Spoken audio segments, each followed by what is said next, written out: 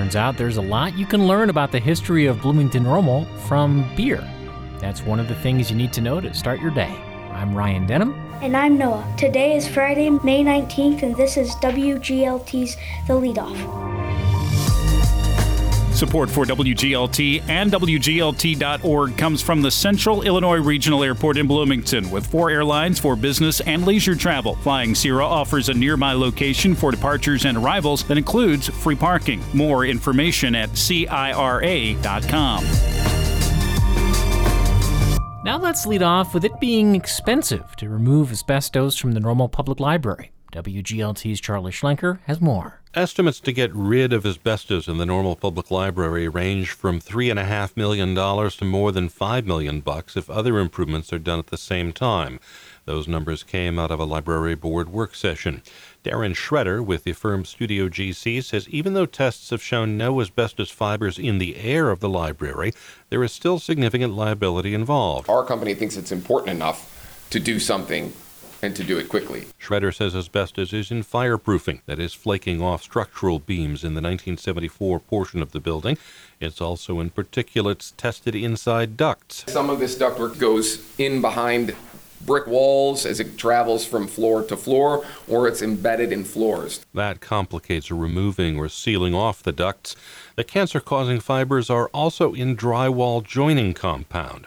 Schroeder says all that means getting rid of asbestos is a big chore. The full abatement means we're going to go and we're going to tear apart the entire, it's essentially tearing everything down in the 1974 building down to its studs and removing everything out of there and then rebuilding that area of the building from scratch. Schroeder's firm does not recommend a partial abatement, which would cost less, but prevents future improvements and potentially leaves the building unsellable.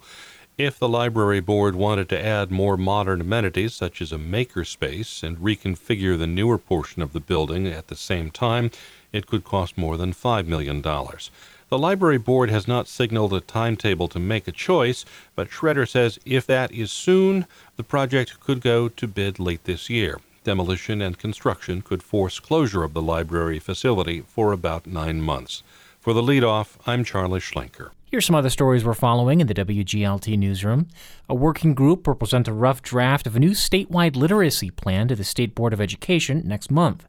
That comes as reading scores among Illinois students plummeted amid the pandemic. Pads and tampons will now be available free of charge in all bathrooms at the Normal Public Library. That includes 11 public bathrooms available for anyone to use and 1 staff bathroom. The state of Illinois is working on a plan to certify community health workers.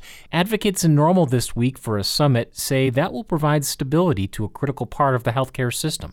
And an OSF healthcare neurologist is raising concerns about the so-called blackout rage gallon that's catching on with college students. The TikTok-inspired beverage, called Borg for short, includes large quantities of alcohol.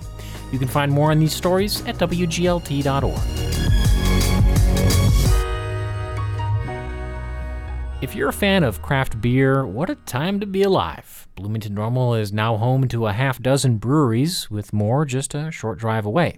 But Bloomington Normal's beer history dates back a lot farther than Distill's opening in Normal 16 years ago. Rochelle Gridley is a volunteer at the Old House Society and the McLean County Museum of History.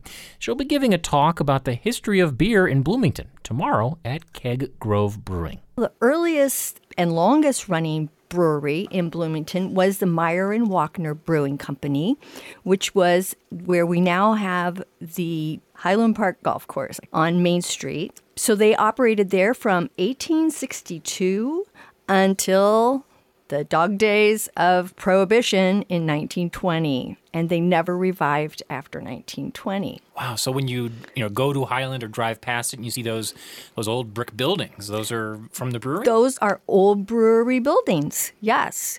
Those still exist. They had the clubhouse in one of them. What can you tell us more about Meyer and Walkner? Well, Meyer and Walkner were both immigrants from Germany, of course. Meyer was the one who knew how to brew beer. He had learned to brew beer in Germany and in New York, and then he worked as a brewer in Illinois for a few years before he met Walkner, married Walkner's sister, and then they heard about a brewery in Bloomington that was going to be for sale. a man named McGrath had a brewery at the Highland Park location before 1862 for just a few years, and he was selling out. So they came to Bloomington to buy that brewery and eventually bought out a second brewery and had one of the biggest brewing companies in Illinois, is what they were saying in the papers in the 1880s. Prohibition comes, and Meyer and Walkner, they never reopen. They never start brewing again? No, as far as I can tell, we didn't have any breweries after that. Milwaukee and St. Louis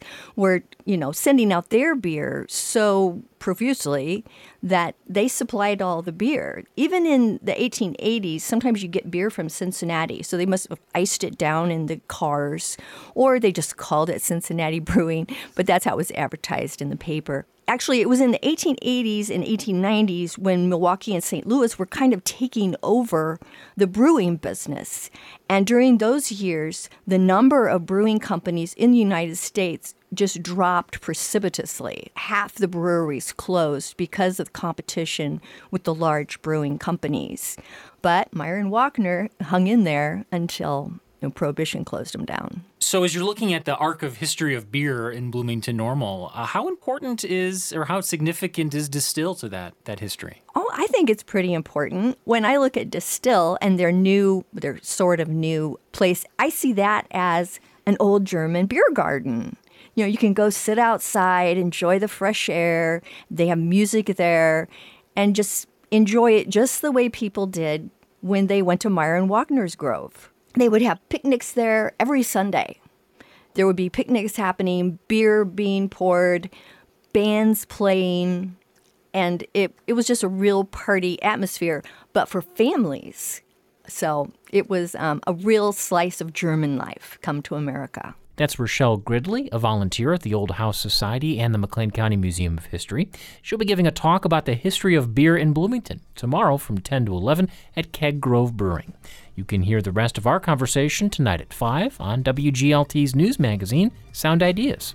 And before we let you go, Uptown Normal will be playing host to the Medici Country Barbecue and Music Festival. That's tomorrow with live music from 4 to 10. And that's it for today. I'm your co-host, Noah, from Parkside Elementary School in Normal. You can subscribe to the Leadoff podcast on Apple, Google, Spotify, or the NPR app.